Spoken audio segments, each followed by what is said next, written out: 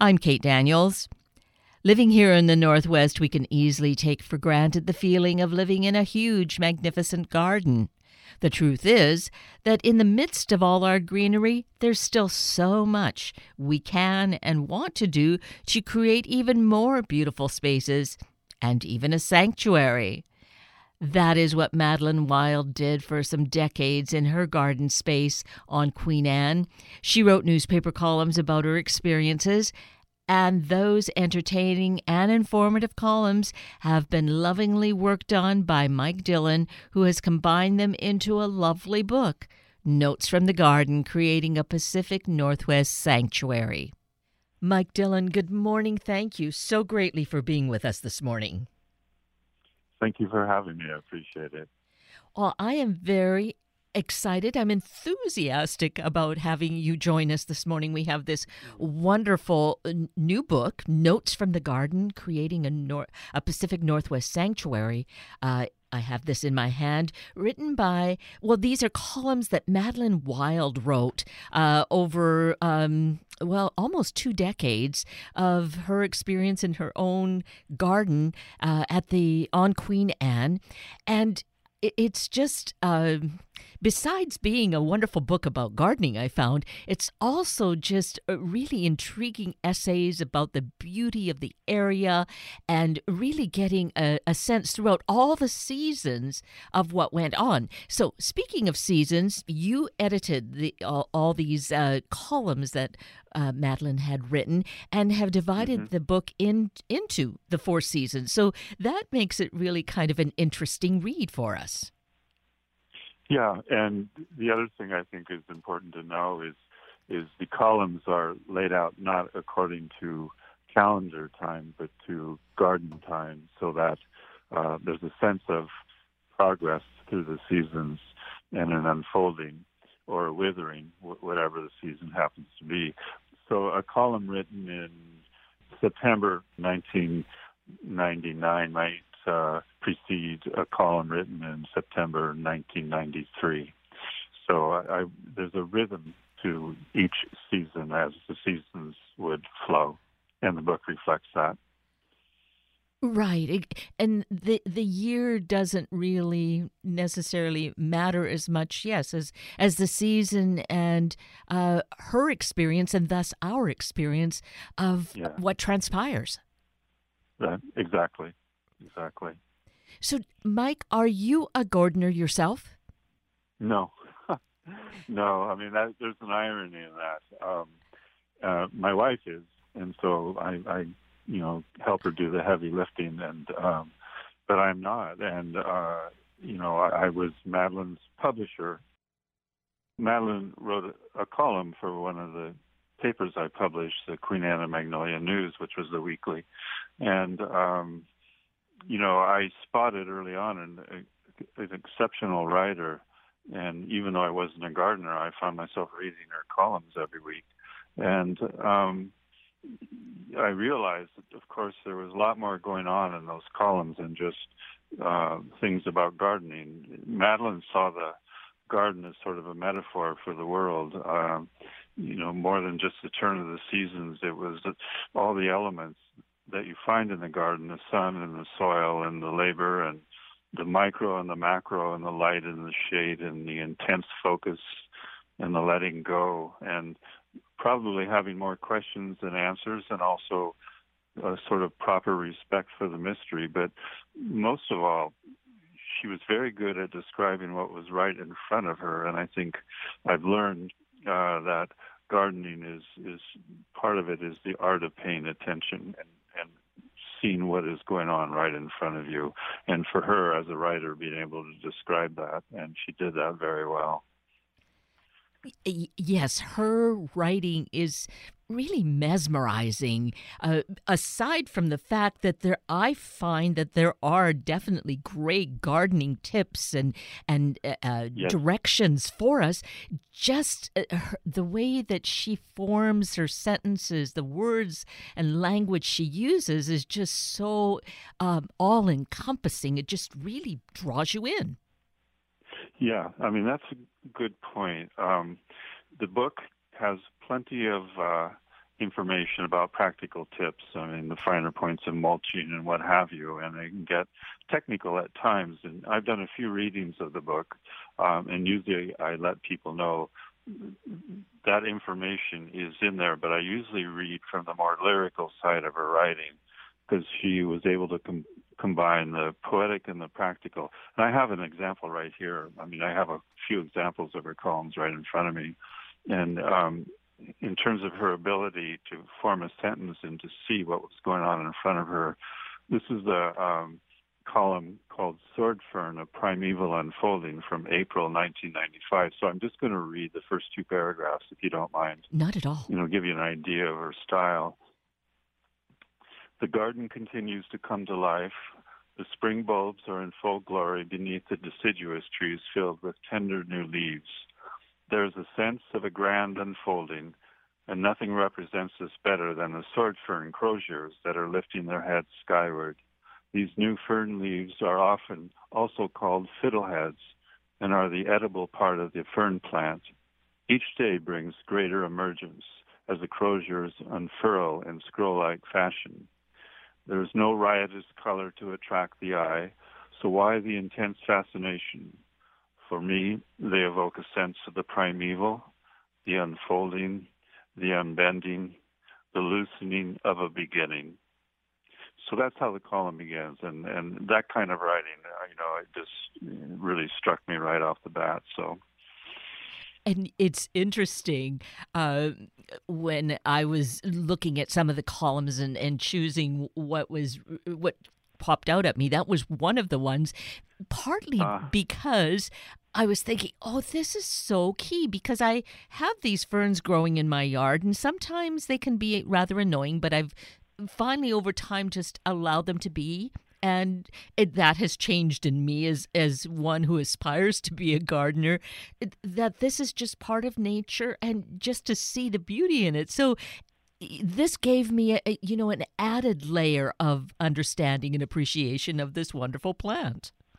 Absolutely. And, that carries on throughout the book. And I think my phrase for all that is the shock of the familiar, these things that we're used to that are going on around us. And then you have a writer like Madeleine being able to point it out and to tell you what's going on. It's just another dimension to living where we live in the Northwest. And that is something, again, to appreciate rather than just always flying through life and just taking things at surface value, is being able to appreciate the greater kind of aura around it and what is beyond, right? Right. And, the word sanctuary is in the subtitle of the book. And for Madeleine, her garden was a sanctuary. And I think everybody needs one. And one of the attractions of the book is her style is sort of, it's as if she's confiding in you one-on-one, and that she's opening the garden gate and for you to enter, and she's showing you around and talking about the garden, but also about life. And so all that's there. I'm prepared to read a few other things from the book because I just think they illustrate so well. I'd love it. The things I'm talking about. And this is from February of 1995, and it's the beginning of a column called What the Snow Tells. So here are the first three paragraphs. And it's just sort of, again, the shock of the familiar, how the snow changes our whole perception of where we are. Light snow beautifully delineates the structure of our gardens. It's almost like having a perfectly executed topographical map of our gardens handed to us for study. The effects of the wind are clearly shown in the small drifts, while the protected areas show remarkably less accumulation.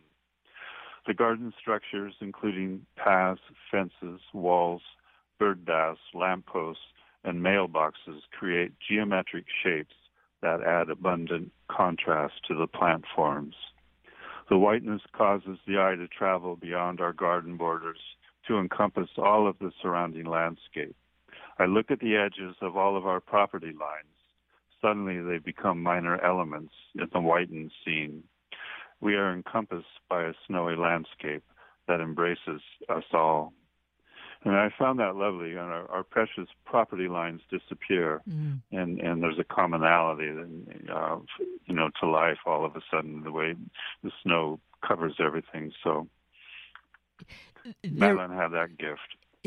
Definitely, because just on the surface level, once again, it brings to mind those visions of when we've had snowy days and how beautifully it softens the landscape. But she is able to just describe it in such wonderful prose that it just brings it to life once again.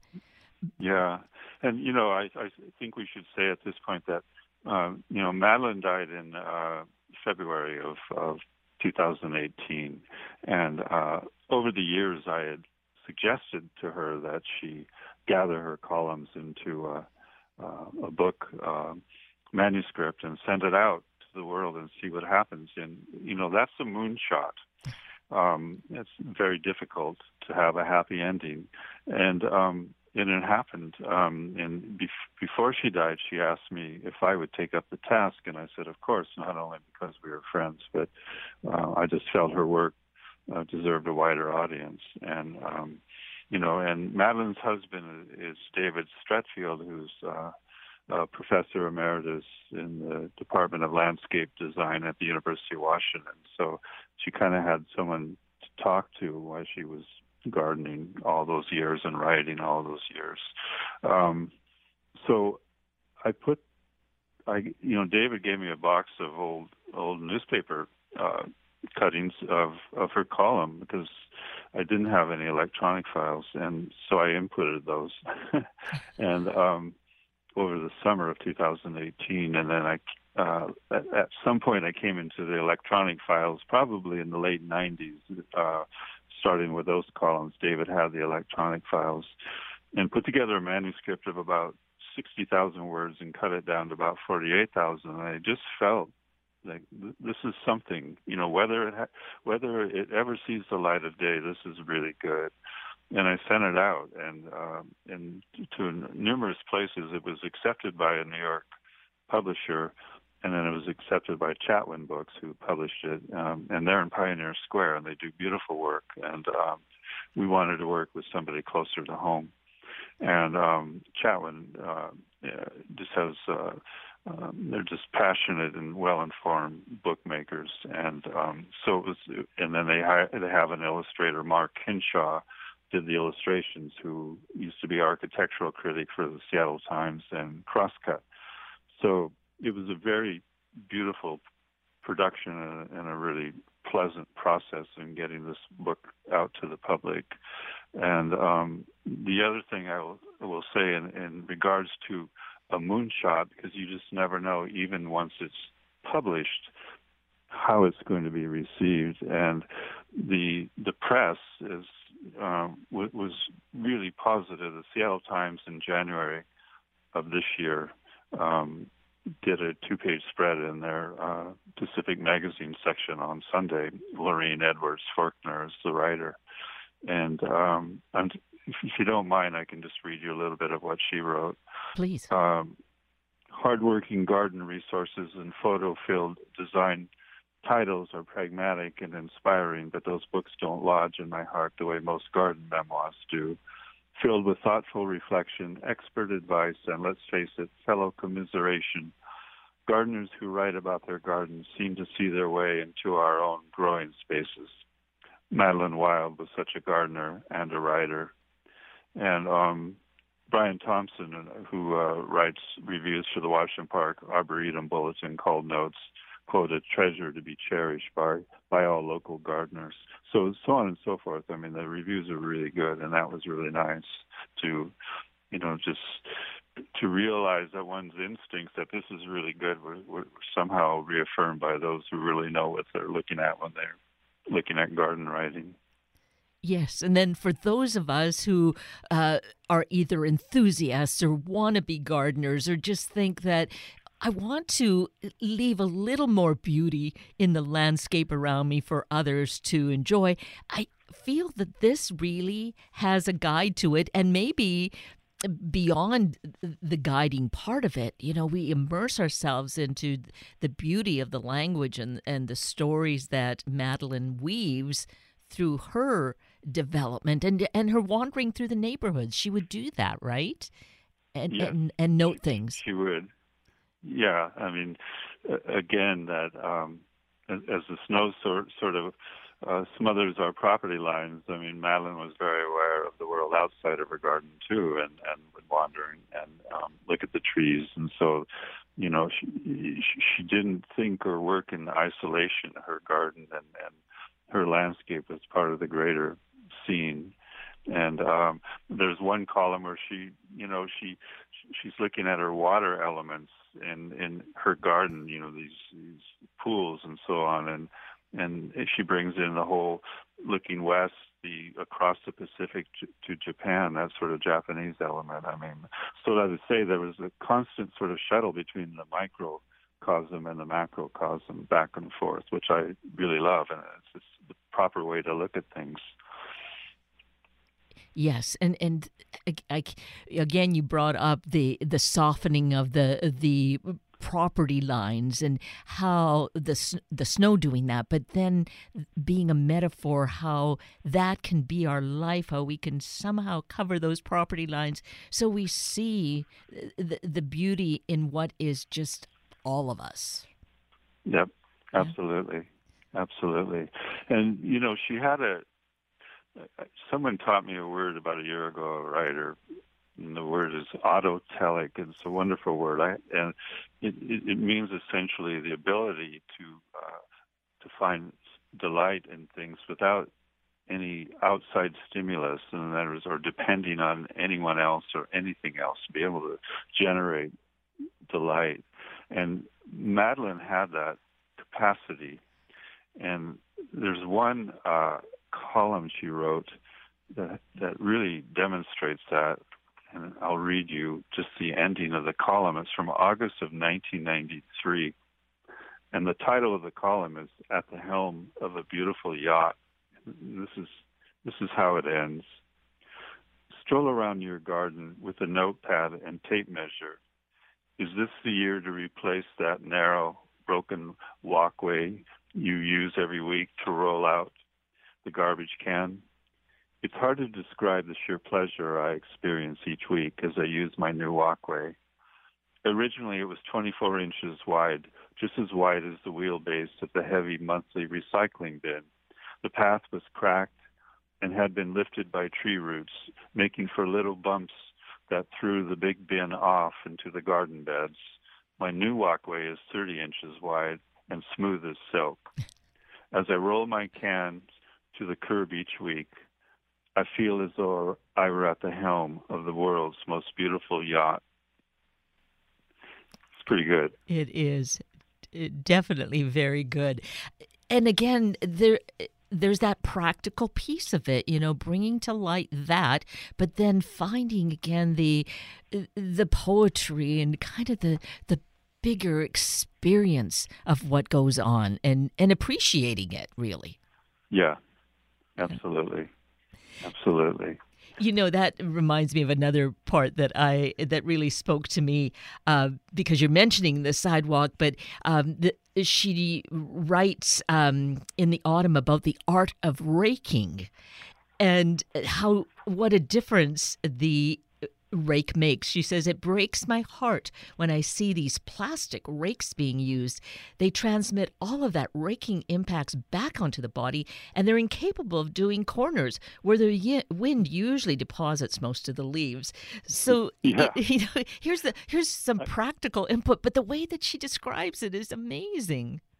Yeah, and right, getting the right kind of rake.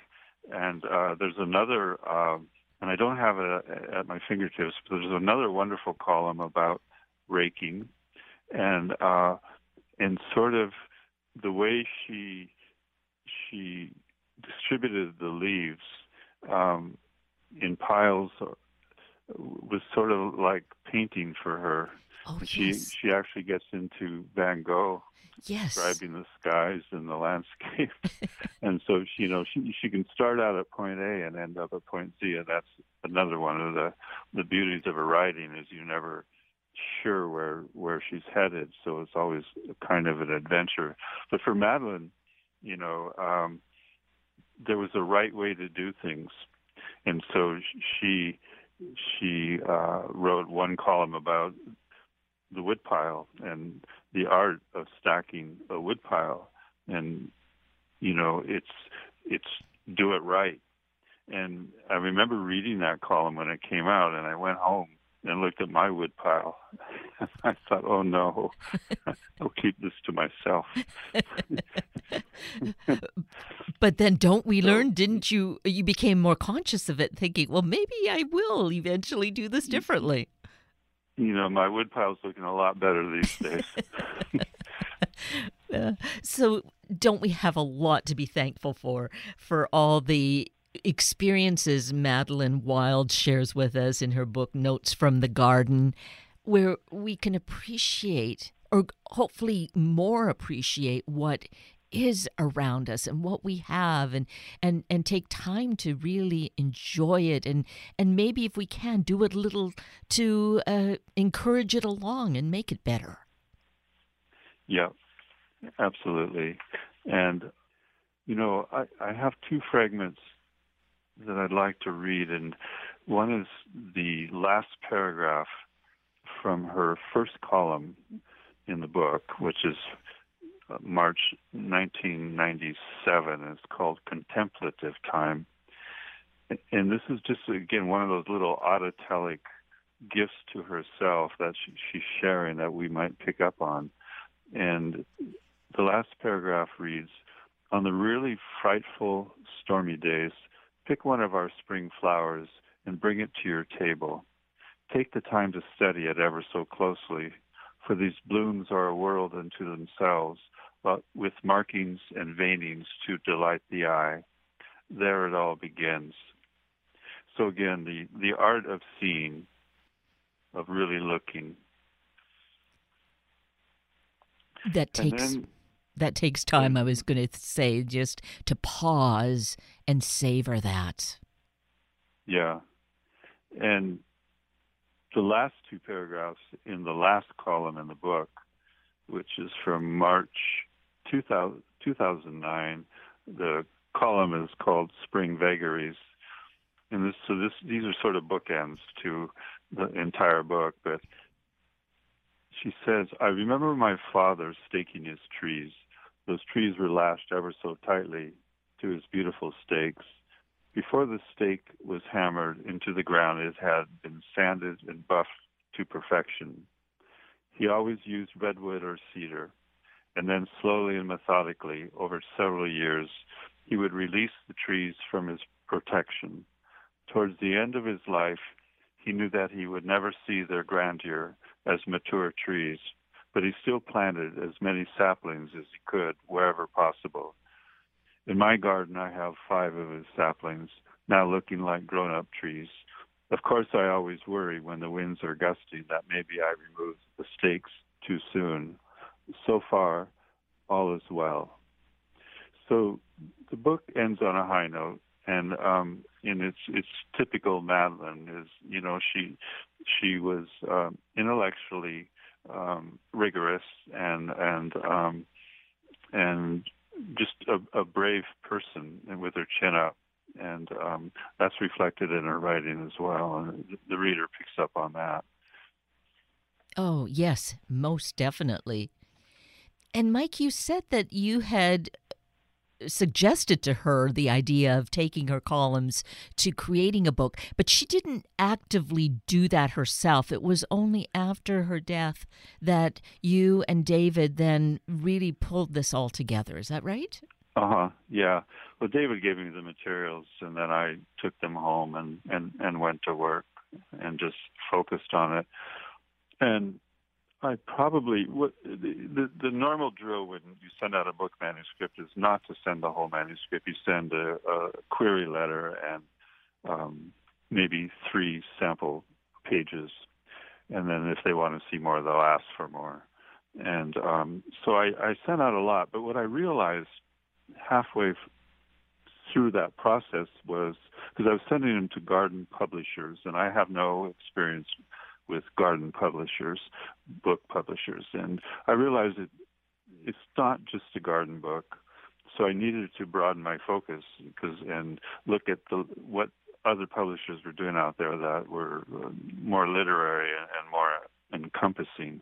And I could almost write a book about the process of sending out a book to book publishers. I had one garden book publisher in the Midwest, and I'd send a query letter and some sample columns, and I didn't hear back, and I forgot about them. And maybe a year and a half later, I heard back from someone identifying herself as the brand new submissions editor. And had I heard back from the managing editor, and I wrote back and I said, no, I haven't heard back. And it's been a year and a half. And she says, well, I'm going to send it to her right now, and let's see what happens. So I said, great, thank you. And then I heard back from her the next day. The submissions manager said, did you hear back from the managing editor? I said, no, actually I haven't. And that was the last contact. And that's what writers have to go through. So, 4 years later and counting, or 3 years, I still haven't heard back. I don't expect to. But that's fairly typical. And then others get back to you, are very gracious. The editor of a very well-known university press, and they usually take forever and a day to ever respond. Either way, the wheels just turn very slowly. But I heard back 2 days later from this editor and said, this is lovely writing, and it'll find a place out there, but it's just not right for us because anyway. He went into all the reasons why, but I just thought at least that was a gracious and quick response. So that's the best scenario, even when they say no.